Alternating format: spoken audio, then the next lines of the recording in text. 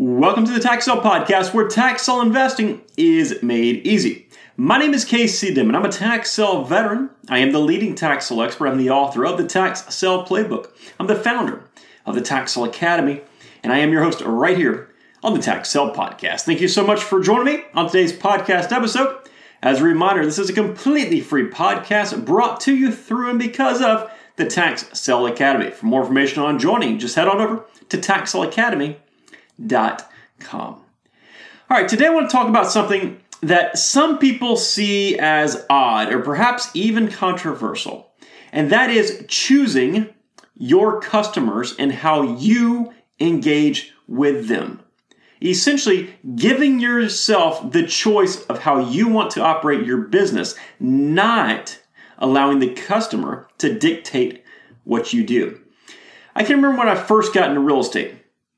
I would do anything for customers. I'd answer calls at all times of the day and night. I'd show customers properties at any time they wanted, any place, anywhere. Just call me and I would be there and I would show it to you. I would drop everything I was doing. I did everything that I possibly could to make customers happy, even if it was detrimental to myself. And then one day, something happened that hit me. One day I realized that I was allowing myself to be taken advantage of by my customers with the hopes of one day earning their money by selling them a property. I had somebody call and ask me about my background, paid special attention to my background, which I thought was odd, but they also asked about a piece of property that I had listed. They called back a few minutes later to tell me, we've decided to come to town over the weekend and we'd like to see some of your properties and see the area. Fantastic, I thought, right? I'd made a good impression with the first conversation, and they wanted to see some of my properties. I thought that was great. Now, at the time, I had about 10 vacant lots that I had purchased at the tax sale that I was now selling, and they were scattered across a few different counties. So I laid out a little map between my properties, put those folks in my truck, and drove them to the first lot. They asked lots and lots of questions about the area on the way there. When we got that lot, they did not seem all that interested in that particular lot. So we drove to the next one. They asked more questions about the market and the areas that we were driving through. But on the second lot, they didn't seem too interested in that lot either. We continued driving from lot to lot with a few detours here and there to see popular subdivisions at their request. I didn't think it was a big deal as I was helping them to learn the area because I thought they were going to buy one of my lots. Now, at the end of the day, the gentleman and his wife got out of the truck, and he told me he wasn't really interested in the lots that I had for sale, but he appreciated the tour of the subdivisions and the counties, and he gave me $10 for gas. $10. First off, I spent like $50 in gas probably. But secondly, I was trying to sell them my lots, not give them a tour. Lastly, it became apparent that he was using me for my knowledge of the area more than anything else. At the time, I was young and I was naive, but it taught me a very valuable lesson. And that is that I have the opportunity to choose who I work with and to choose how I work with them, not the other way around. My time is most valuable to me. Your time is most valuable to you. Yes, absolutely. Let the customer have input on how you operate your business. You need to make sure that your customer is happy. But at the end of the day, you cannot allow your customer to dictate how you live your life. If your customer is contributing to you being unhappy because of the way you operate your business, then you are operating your business incorrectly. And I take this into a strong consideration in the way I set up all my businesses. When it comes to real estate, I absolutely choose who I want to work with now and how I want to work with them. And I do that by design. As a matter of fact, most of my customers have no idea that I design my business in a way to make me happy. And that's what it's all about at the end of the day. Now, if a potential buyer has a question, I'll answer any question they could ever have. And I do that at all times of the night and day, right? But I'm not going to miss my son's baseball game because I feel an obligation to answer somebody's question right away. I'm not going to get so stressed out about responding to an email within 3 seconds. I'm not going to cancel all of my trips or vacations to wait for somebody's call. And no customer should expect that. If that's the type of customer that somebody is, then that customer is not necessary to me or to you. And it's not going to be worth it in the long run if you decide to accept that customer. So much about choosing your customer does not come at the first interaction with that customer. It's not like they call you and you say, yeah, I don't want to deal with you, and you hang up on them, right? It comes well before that. You're essentially qualifying your customers to work with you, again, without them knowing it. It comes in the way that you have your business set up, and that comes by having intention in what you are doing. When I look back, I was taken advantage of by my customers many, many years ago simply because that's how I operated at the time. That's how I set myself up for it. Don't get me wrong. I'll do anything for a customer that I can. But oftentimes, if you set yourself up correctly in the first place, it won't be nearly as stressful and demanding as it would have been if you didn't set yourself up correctly. Let me give you a few ideas on how you can better choose your customers. Let's first talk about property types. The more valuable the property, the more demanding the customer will typically be. Rightfully so, right? If you have $1 million house, you will likely need to be able to show the potential buyer that property. You need to answer questions. You need to meet inspectors and appraisers and see the deal all the way through until the end. Now, for the vacant lot out in the middle of nowhere, it's unlikely you need to put forth that much effort to show the property. And obviously, there's a threshold there, right? You don't want to sell $100 desert lots all day long. And perhaps that $1 million house that yields an $800,000 profit for you, that absolutely would justify the stress and your time investment. But understand here that it's important to keep your eyes out for trends. If you are involved in properties that require substantial time investment, but have very limited monetary upside, it's probably time to make an adjustment in what you're investing in, or perhaps where you're investing. The next one is where you advertise. Certain websites will require that you put forth much more effort than other websites, for example. And in some situations, that might end up being a huge waste of time. If you decide to advertise your property on Facebook, for example, and you advertise it to everybody in the county, you need to be ready to field lots of potential inquiries from lukewarm buyers. But if you advertise your property in a very targeted place, then the results will be better with higher quality leads and less time investment required. Again, there are strategies, there are times to use both of those methods, but just keep that in mind when you design and set up your business from the start.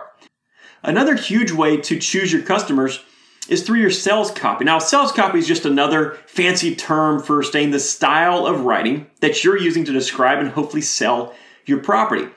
But if you use very, very vague descriptions, if you put zero effort into your description, you should expect to have a significant time investment clarifying exactly what you're trying to sell. If your sales copy says something like 3-bedroom, 2-bath home in Jonesville, and that's it, that's not going to help your buyers out a whole lot, and subsequently, it's going to cause you a lot of time involved in explaining what you're selling. But if you write your sales copy that targets, say, investors, and it includes a very lengthy description of what you're selling, it's liable to help your customer out quite a bit and save you a lot of time. And also, if you target investors, maybe that's who you choose to be your customer because they could be easier to work with depending on your product type. And something else that I'll usually do, and it might look a little bit aggressive to some people, but it serves a very specific purpose, and that is that I'll include requirements of my buyers at the end of my sales copy. Now, everybody's seen something that a realtor has done, like pre-qualified or pre-approved buyers only. I'll actually take it a step further, and I'll say something like important. All transactions must be cash and must close within 2 weeks. All offers must be for full price. That way, right off the bat, I'm laying out my expectations, and it puts me in control of that transaction, and it also filters out a lot of the buyers that I don't want to work with, since I predominantly work with investors. Now, another tactic I'll utilize is I'll compile a list of frequently asked questions and answers. And this is something that I've built over the years as a result of the questions that I received on all my properties. Now, these questions might include information about school zones or the flood information, time limits to build, closing information, taxes, all that kind of stuff. The idea here is to be able to answer questions a buyer could potentially have before they're able to ask it. Again, this saves you time, this saves your buyer time, and it helps you to choose your buyer. You want the buyer that you want to work with that is ready to purchase the property, right? You don't want the buyer that's going to send you one email and say, hey, is it in a flood zone? And you say, no, it's not. Then the next email, what school zone it is? And you give them the school zone information. And then you get another email. You get all these questions and all this back and forth. And essentially, you're going to get sick and tired of dealing with that potential buyer because you don't know if they're serious or not. So instead, answer all those questions right off the bat, and it allows you to choose the buyers that you want to work with that are really, really hot leads. Now, I'll also require that the buyer perform their own due diligence. And this is a trap that's very, very easy to get sucked into as a seller. You think that, of course, right, a buyer should be performing their own due diligence. But it starts out with a little question like, can I park an RV there? And you start thinking, well, I don't really know. You can park one, but does the county allow it? Like, you have all these questions in your head, and you tell them you don't know. They press a little bit more, and before you know it, you are the one going to the county asking if you can park an RV there instead of your buyer. Sure, it's helpful to know this information if you have multiple people asking about it, and that's something you could also put into your frequently asked questions. But it is so much easier for you to send your buyers to perform their own due diligence based on whatever specifics they're interested in. It's also much safer from a liability standpoint. Communication is another huge way to help you choose your buyers. Now, my preferred method of communication is email because it allows me to respond when I'm able to. It also ensures that I remember to respond because I leave those messages unread. It also provides me with a record of our communications. And because of this, I build it into my sales copy with a quick sentence such as email me for more information. Now, obviously, some buyers, especially older buyers, prefer to discuss things over the phone. And that's okay, but I'd much prefer to direct as many people as possible to email. Now, if you prefer phone calls or text messages or smoke signals or whatever it is, that is perfectly acceptable. Just understand that you need to suggest that. You need to push that when you're marketing your property. Because at the end of the day, if you only want to deal through email like I prefer, then you need a buyer. You need to be able to choose that buyer who also wants to deal through email. Just keep that in mind when you're advertising your properties.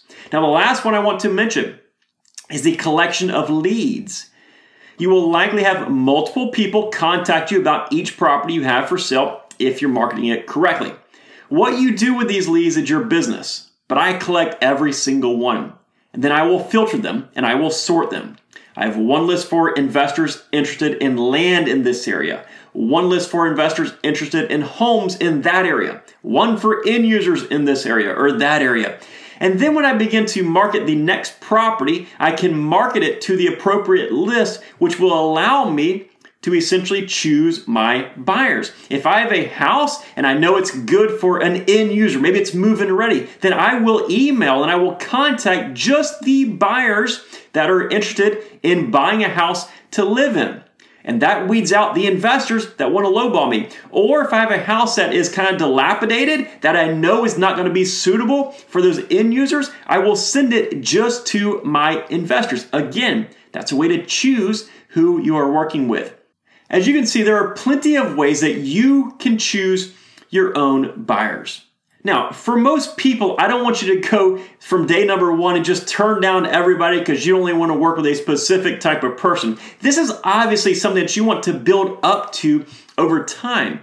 But you have to remember that you probably are not getting into business to allow other people to dictate how you run your life. And how you run your business has a direct impact on how you run your life. Unfortunately, many people end up investing or starting a business for the freedom that they desire. They think it'll give them that freedom, and it oftentimes will. But a lot of people start a business or they start investing only to have that business remove all of their freedoms. So be intentional with all things surrounding your tax sale business, including how you choose who you work with. I truly hope that this has helped you out. If this episode has helped at all, please do us a huge favor and leave some positive feedback on whatever podcasting platform you are listening to us on right now. For more information on strategies for success as a tax sale investor, head on over to taxsaleacademy.com where you can join the academy. Thank you so much for taking the time to listen. We'll see you next time right here on the Tax Sale Podcast. Take care.